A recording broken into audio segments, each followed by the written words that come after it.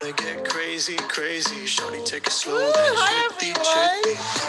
We're celebrating. Woo!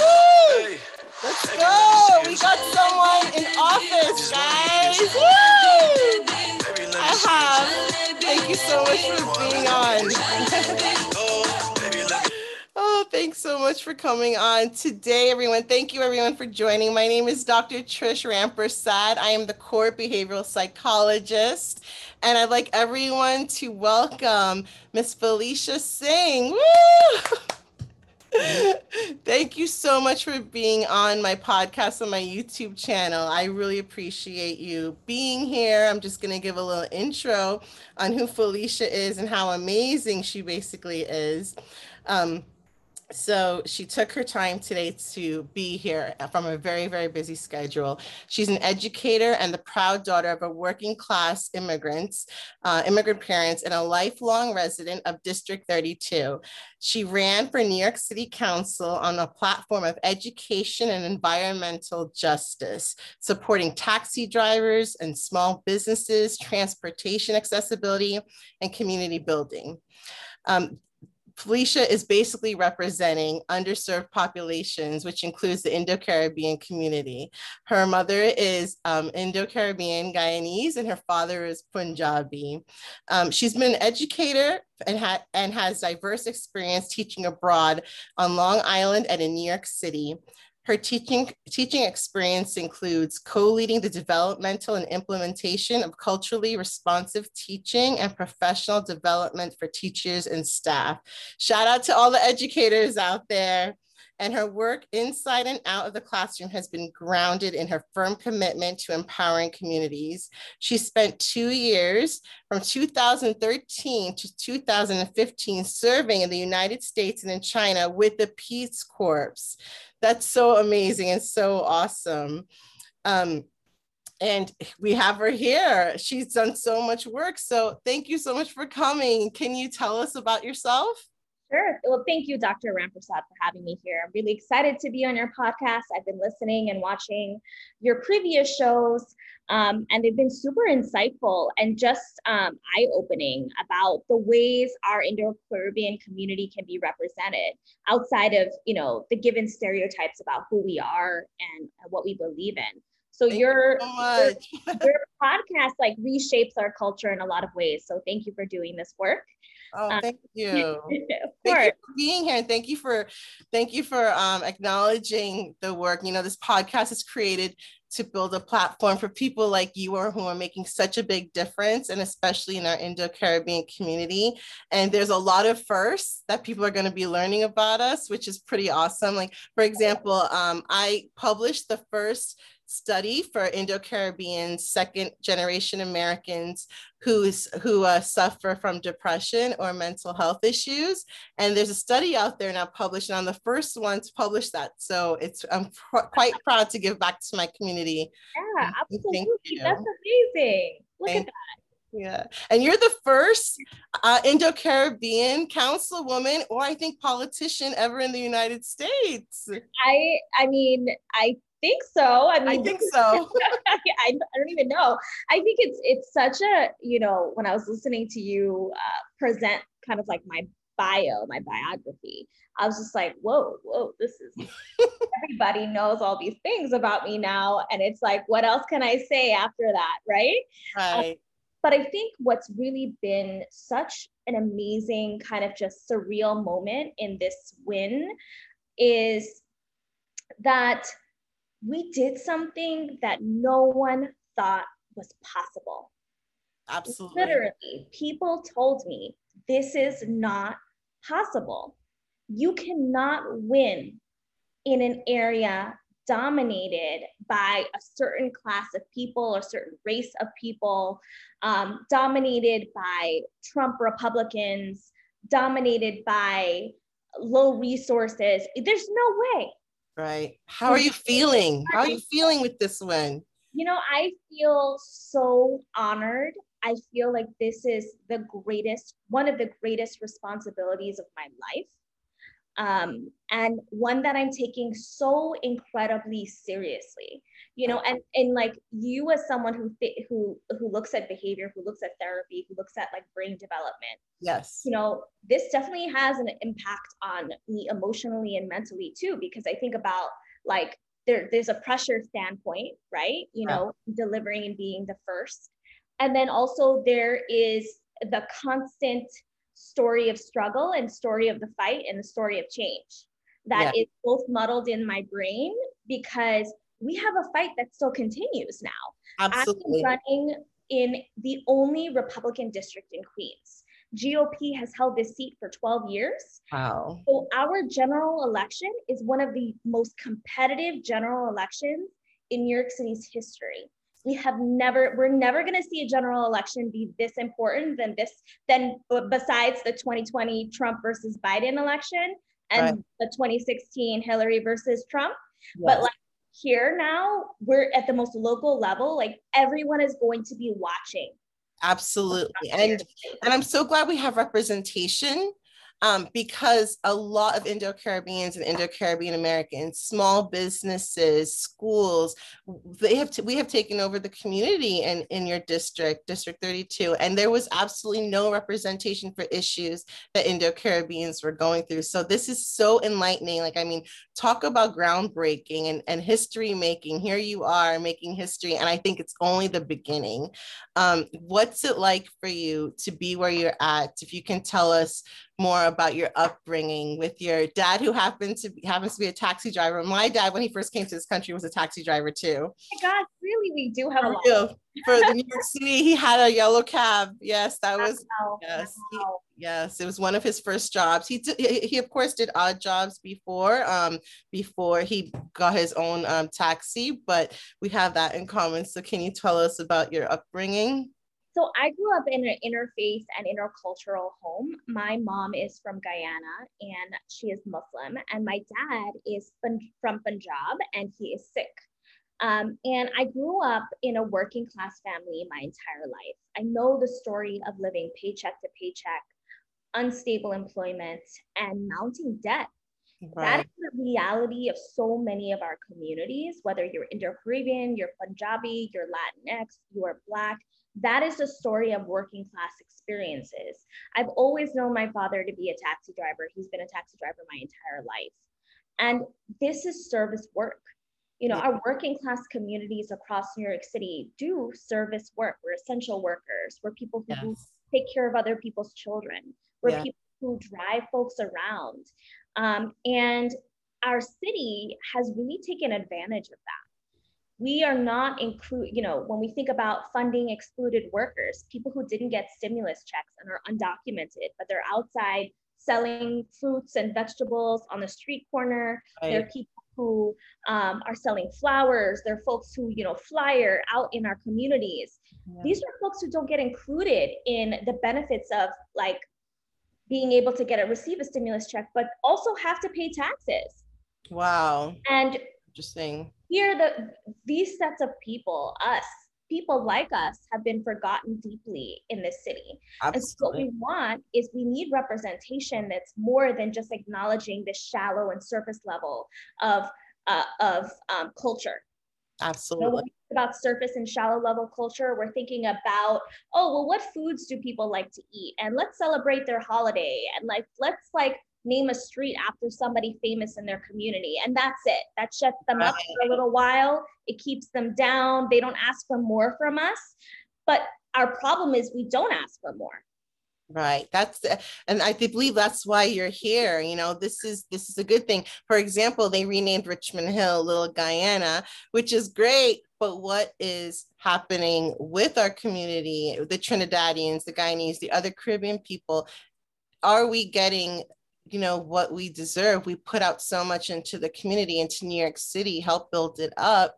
Mm-hmm. Are they getting the same treatment as other races and nationalities and cultures? It does take a serious mental health toll on many of us. Absolutely. And so when I talk about being a teacher, when I talk about being a daughter of working class immigrants, I'm talking about the intersectionality between being a working class immigrant in this city and knowing that education plays a large rooted factor in our upward mobility.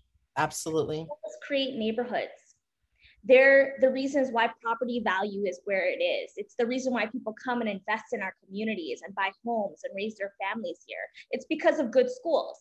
If we don't have good schools to send our children, then what are we really doing if we're not fully funding our child's experience in having a right to an education? Well, we're not educating our communities about voting rights, about the importance of being politically involved. What are we doing when then these same communities need our elected officials to show up for them, but are being taken advantage of or dismissed or absolutely isolated from the electoral process? So that is why I talk about these two large pillars, because not only do they represent a large factor in who I am, they are the most important factors when it comes to representation. Absolutely, absolutely. Can you tell us more about how you were raised, and was this a calling for you? I know that I did read up on what happened to your family's house. If you can also say a little bit more about that, because I believe that was the trigger that got you going, and that's just so powerful. It's such a powerful story for people to hear, because, you know, people need housing, and that's part of your Maslow's hierarchy of needs in mental health. You need to have housing, shelter, love, these sort of things, and that's a necessity. So can you say more about how your calling came to be? Yeah, you know, I'm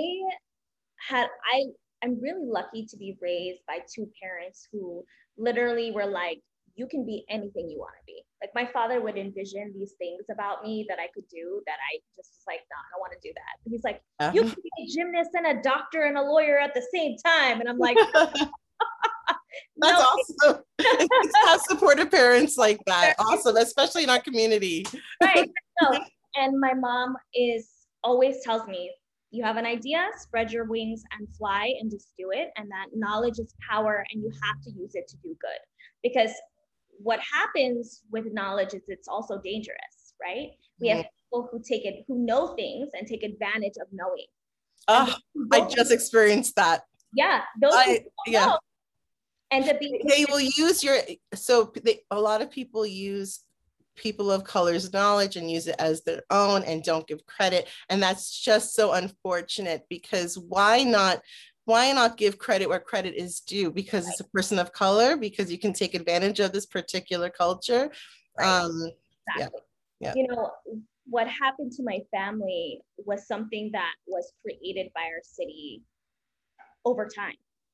You know, when medallions were like on the market, they were sold by predatory lenders at, you know, here's a loan, here's a medallion, you get to own a small business, you can retire on it in a couple of years for millions of dollars, and you'll be set. And this was the idea, this was the middle class ticket that was sold to us. But really, it was a ticket of deep intergenerational debt. So my father purchased a medallion in the late 1980s. Then when we saw with the influx of Uber and Lyft, with the housing market crash in 2008, it really had a deep impact on being able to own a medallion, because homes were also put up for foreclosure as well at the same time. Wow. Have a medallion, that is like another mortgage. So you could have on your hands the debt of two mortgages at that point. Then fast forward to 2013 to 2015 with the influx of Uber and Lyft as corporations here in the city, they didn't have to purchase a medallion to drive a taxi, the corporation. They could just put hundreds of taxis out on the street and not enough people taking taxis. So ride hail became the new way to get a taxi, and frankly a cheaper way to get right around the city or the borough. And this was really crushing to medallion owners, because they were the people who mobilized our city. And they also paid them like a second mortgage for the medallion, like you said. Right. So you have medallion owners who then all of a sudden were really, really losing income because they could no longer pay their medallion, plus their bills, plus fees. And we saw in 2018, 8 taxi drivers who, and this is a trigger warning for anyone who is listening at this point to pause or skip forward, 8 taxi drivers who died by suicide. That is really, that's so sad. Really, really sad. Terribly, terribly, terribly sad. And still, our city did nothing to relieve and provide debt relief. You know, we have an organization called New York Taxi Workers Alliance, which is a union my father's been a part of. I used to go to union meetings with him, just to be in community with people and be like, what's going on? I don't understand this, but as the eldest daughter of immigrants, I have to be a part of taking care and figuring this out. So I would go to union meetings with them, and it was just this somber but also hopeful meeting where it's like, here's the terrible news, but here's all of the actions we can take to fix this. And folks in this union are just the most passionate people, loving, caring people I've ever met in my life. So keep pushing forward no matter what, death after death after death, you know, failure from an elected official after failure. Then we, you know, when the pandemic hit, we had already had 950 plus taxi drivers who filed for bankruptcy before the pandemic. My father was one of them. In 2019, he filed for bankruptcy. And then during the pandemic, in about April time or summertime, the lender seized our medallion, so he could no longer drive his taxi. So he was unemployed for about 3 to 4 months. Then, without any notice, on February 5th, the bankruptcy court put a for sale sign on my house and threatened to evict us in 90 days if we did not come up with a settlement amount of $250,000 or more. That's devastating. I'm so sorry you went through that. Devastating. It was devastating. It was scary. It was one of the most just shocking and livid things to have happened because, one, it's happened to many people before. Right.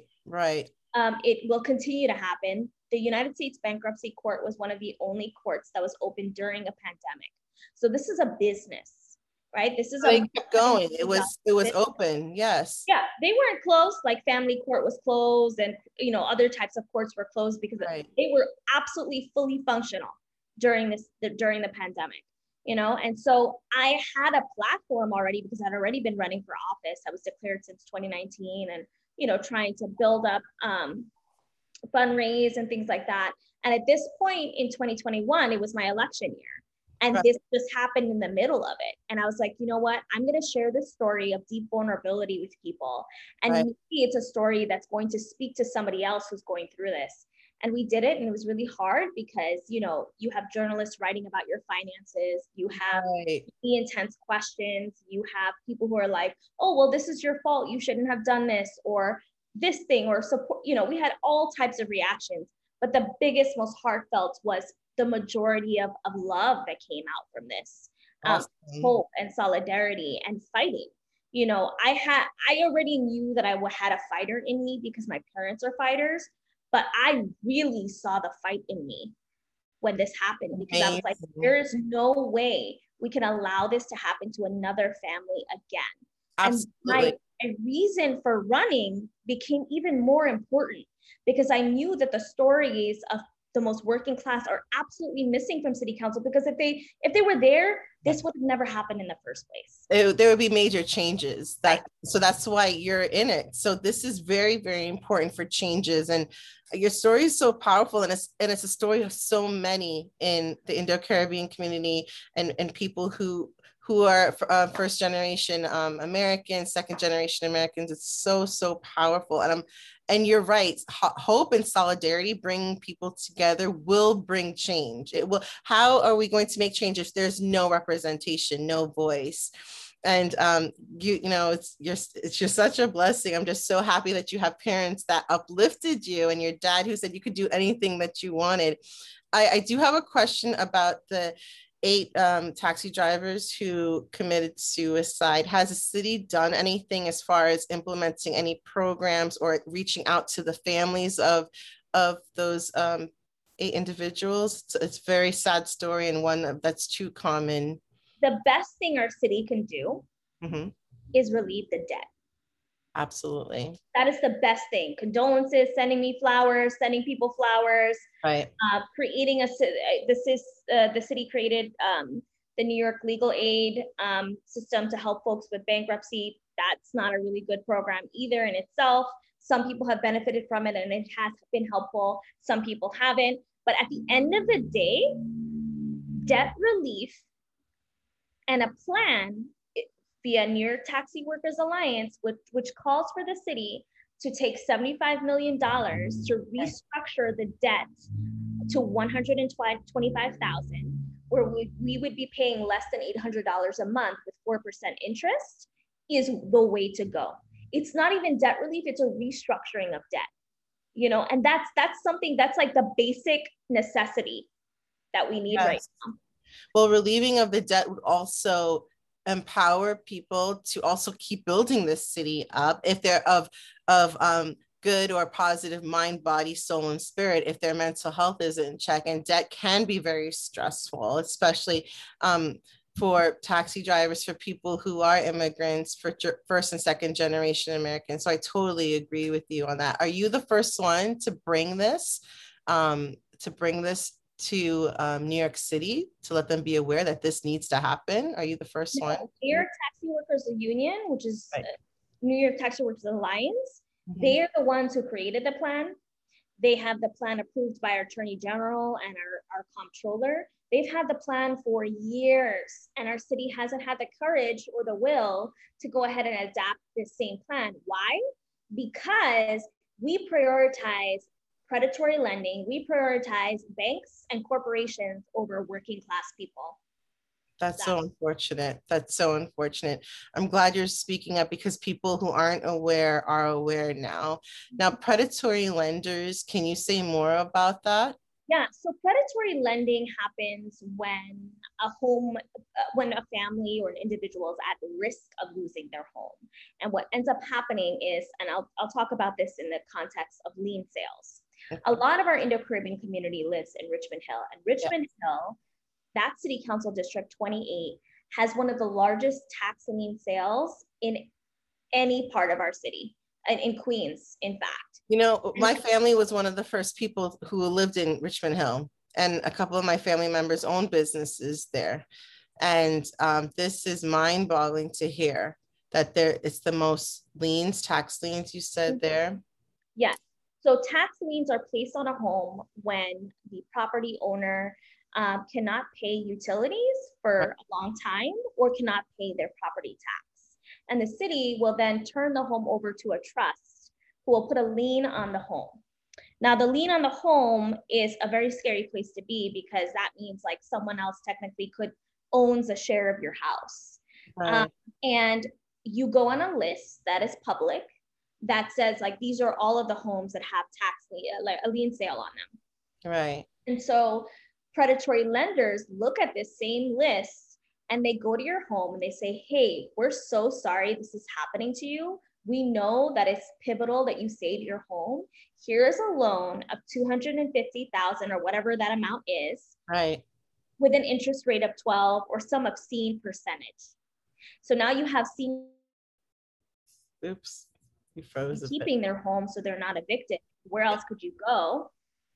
And they then invest in this predatory lending. And that's what happened with the medallion too. It was like, hey, here's this really great business deal. Yeah. All you need to do is take out a loan of $250,000 or whatever was offered to you by that lender. Right. And our interest was 12%. Little did we know, fast forward 20, 30 years later, that ends up being $645,000. Oh and the market is not viable for you to pay that back, because you're not getting any rides. You know, no one's riding a taxi right now, especially during the pandemic. So ridership has dropped 80%. You're taking maybe a whole day to make $20 to $30. Then you pay gas, maybe you're hungry, you're coming home with $15 in your pocket. And if you have a family, that's not feasible. That is not feasible. No way. So predatory lending happens in so many types of ways. It can happen through healthcare. It can help like trying to pay a healthcare bill. It can happen through trying to keep your home in multiple ways. It can happen through a small business, being able to try and save your small business. And it's absolutely dangerous. And we don't allow, our city refuses to stop the market for that. Yeah. You know, because we don't want to take responsibility of now taking care of that debt. But the city is aware that this is happening, and no action has been taken place at all. Nothing at all. This has been happening for decades now in the city. where we've allowed predatory lending to happen for taxi drivers. What can we do as a community to help stop this, to help you out? This is more than just helping me. This is about really understanding what our city does to benefit our community. So whatever it is that you feel like is the problem in your community, or whatever it is that you feel like you're facing that's a deeply systemic issue, right? That is something our city could have or should be fixing. And that is when you're going to your elected official, you're saying, hey, this exists. Who is in charge of really fixing this or changing it? Because you've got the state level elected officials, you have your city level elected officials, you have your federal level elected officials. They all do different things. They all have jurisdiction on different things, and they all need to be pushed and held accountable. Absolutely. And I think it's a change of mindset too. Their mindset needs to be changed, because if it's the same redundant thinking over and over again, no changes will happen in the community. People will not be, there's no education out there for people to be aware about the high interest rates and what have you with the predatory lenders. So this is really, really powerful that you're speaking up about this. I mean, this is really, really good. Thank you for sharing that. What other changes would you like to see happen as you take on your role? So we are currently in a deep climate crisis. Every time it rains heavy in this city, there is flooding everywhere. Flooding everywhere, Flooding everywhere. I mean, we saw those, I don't know if folks who are listening are on Twitter or saw these videos of people trying to get into the subway, and it's the water's up to your chest. Yes, the water was coming down. Actually, someone showed Universal Studios how it's like a movie scene where water is flooding, but it was reality like last 2 weeks ago in the New York City subway system. So this will get worse until we do something about reducing our carbon emissions, creating infrastructure throughout our city at all levels to mitigate and adapt to the climate crisis. I live in a coastal district, and something I love drawing this comparison, but if you're from Guyana, or you're from Trinidad and Tobago, or you're from Suriname or Jamaica, you all live in coastal districts. You all live in an area surrounded by water. So you're not even back in the island. You're not even back in the island. You are in New York City. You're not even in the Caribbean. You're in New York City. Right. Wow. We know Guyana is prone to deep flooding. We saw what's been happening in the last couple of months with flooding. There's been a lot of aid going to Guyana to help folks. Right. But that is going to continue to happen if nations and cities do not take reducing carbon emissions seriously and learning how to mitigate and really adapt to climate change. And so I am the only candidate in this race that has been relentlessly speaking about climate crisis this entire duration of my candidacy. And I will continue to do that, because if we don't take deep measures to changing the way we live here in New York City, we're going to pay for that, whether you're Republican or Democrat, whether you're someone who cares about politics or not, whether you're youth or someone elderly, we're going to pay for it with flooding, with being really pushed out of our communities, with unfortunately, at the highest peak of a climate crisis comes death, right? Health-related issues. So this is the deepest intersectional issue facing us right now, and we're not talking about it enough, and we're not doing enough about it. We are too busy not taking this seriously and just talking about the weather. But the weather and the climate are different conversations.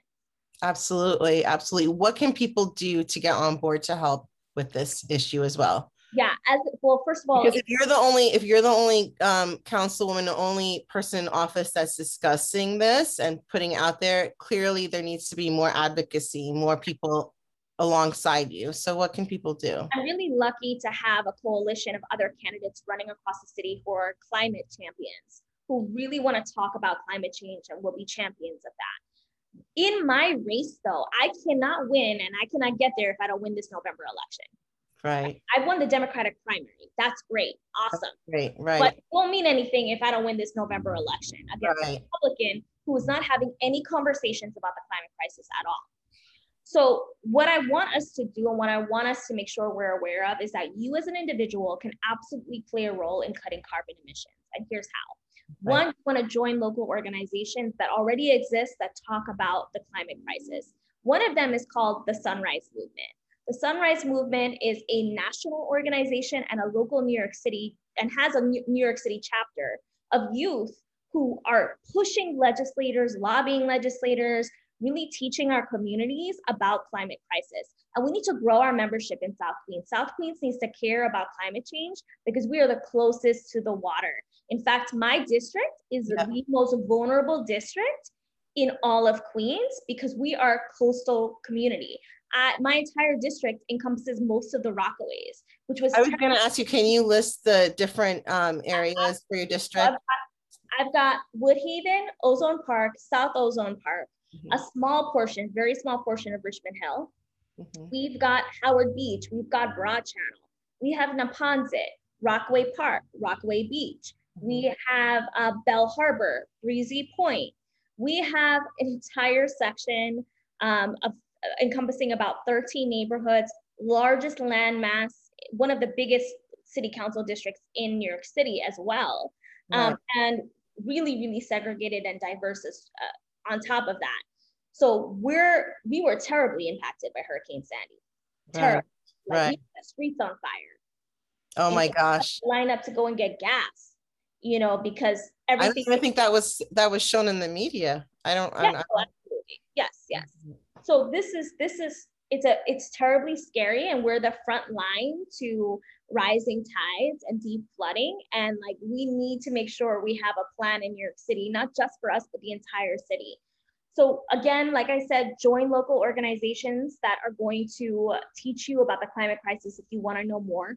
Two, our Mayor de Blasio recently reinstated curbside composting. So if you want to help by, the amount of trash we throw out here in New York City and the food my dad was in the food business, so he with the ice in Manhattan and in the trash is astounding how much trash we put out. Astounding. Right. But the most astounding part is how much food that we waste that could be composted and reused to trees, to grow plants, to grow flowers throughout our city. And so what we want to do here is you can re-enroll in composting, and what'll happen is you'll get the brown bin if you don't already have it. And sanitation will pick up that brown bin, and you just put all of your scraps in there. Eggshells, any roti you didn't eat yesterday, whatever it is that you eat. Roti, dal, curry, chicken, whatever you left off, the whatever you left off, you put it inside the composting bin, and our sanitation will come and pick it up, or maybe you'll be assigned a place to drop it off. But at the end of the day, you have to manually enroll to do this work. So that's one way you could participate, or two ways rather. The third, of course, is making sure you as yourself are reducing the amount of waste you use. Whenever you can, use a reusable cup. Whenever you can, avoid using plastics. Whenever you can, avoid using straws.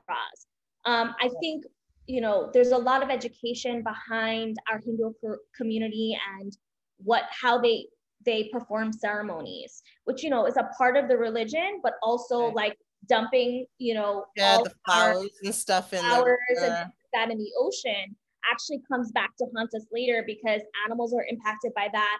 It pollutes our water, and we've got to find different ways to be able to still be, Hindu or still practicing without also harming our earth, and harming our animals. We have a lot of endangered species in our district too. District 32, we have Jamaica Bay Wildlife Refuge here. And we also have the beach. If you come to Rockaway Beach, please take care of my beach. Pick up after yourself. Pick up after yourself. Absolutely, yeah. We are one of the largest tourist attractions in the summer. We have people traveling from every part of New York City and the world and the United States to come to our beach. And we have endangered species like the piping plovers who are on the beach. And literally, they're literally marked as endangered, but people are walking in places that are designated not to be walked in. We're touching animals, we're feeding animals, we're leaving trash behind. All of this impacts endangered species on the beach as well. So these are some of the small ways you can play a role in really mitigating and adapting to climate crisis, but educate yourself and really, really learn about what our city can do to push this forward. Anytime we have a bill on the floor in city Right. council, you know, be the first one to ask your council member, are you going to co-sponsor this? Are you going to sign on to this? This is important to me. I am your constituent. And just do what they say. And they can basically contact their local representative online, email. Yes. And we all can coexist together at Christian, Hindu, Hindu. We can all coexist together and come together and help out with climate change and everything, and help better educate ourselves and each other. So that's really powerful. I didn't also know that our beaches in Queens were one of the #1 tourist attractions in New York City. Wow, that's amazing. I mean, go to Rockaway Beach. Like, you go to Beach, that's in my district. You go to Fort Tilden area. If you go to Rockaway Beach, that's all majority District 32. And we share, you know, entire peninsula. I would share it with District 31 as well. So like this is all beach. This is all a beach neighborhood and community. And so taking care of it as a city is so important. Right. And now November coming, what do people need to do for the election if people aren't aware? So if you live in District 32, the most #1 thing you can do is vote.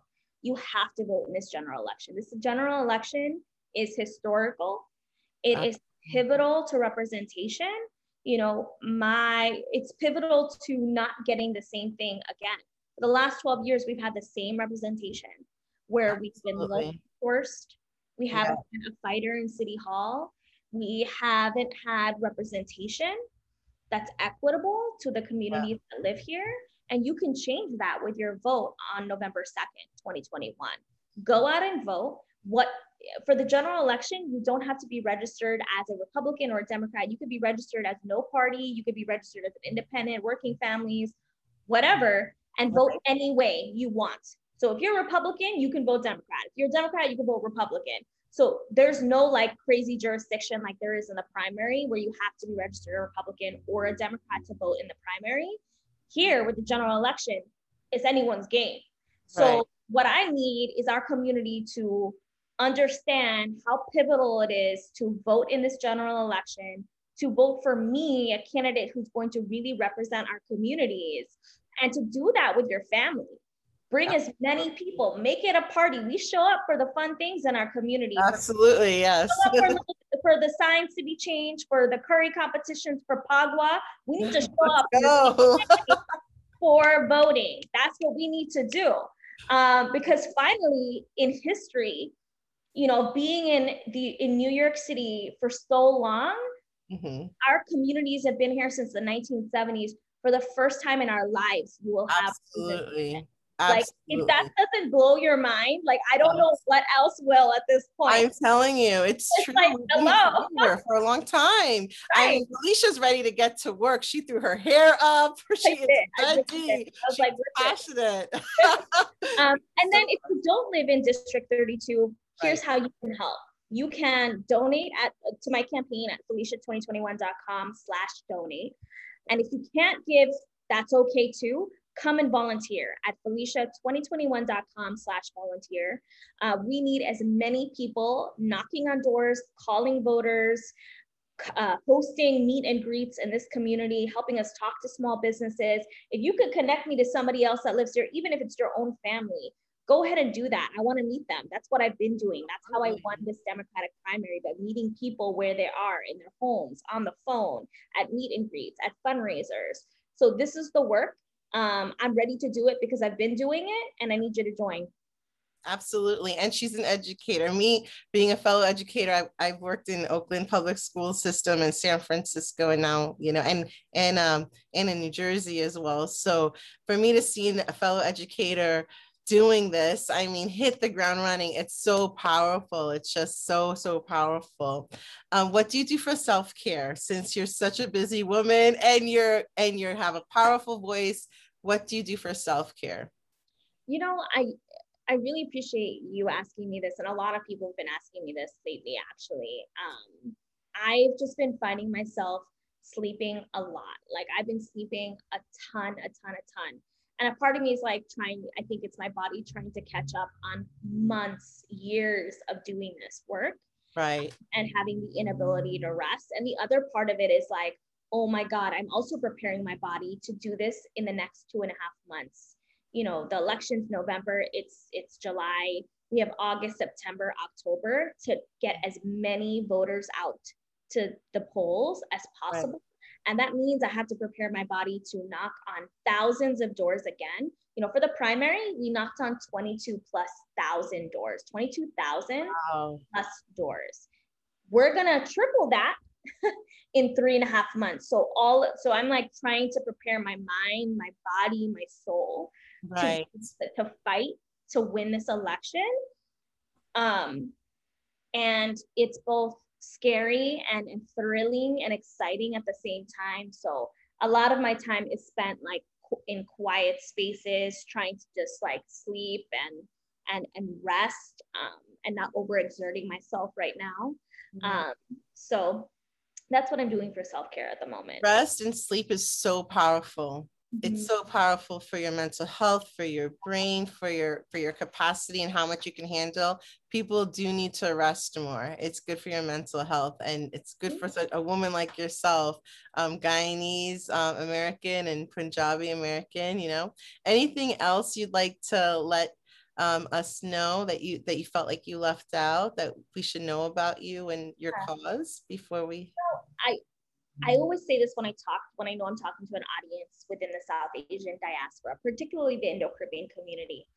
And I say this because a lot of the times folks are like, nah, I don't want to be political. I don't get involved in politics, or politics is not for me. I just want to work and get my money and like take care of my family, and I want a simple, happy life. But I say this every time, and I'm going to do it again. Everything you have and everything you don't have is a political decision made by somebody else that's not you. Wow. Everything. Say that again? Yes, I will. I always repeat it twice.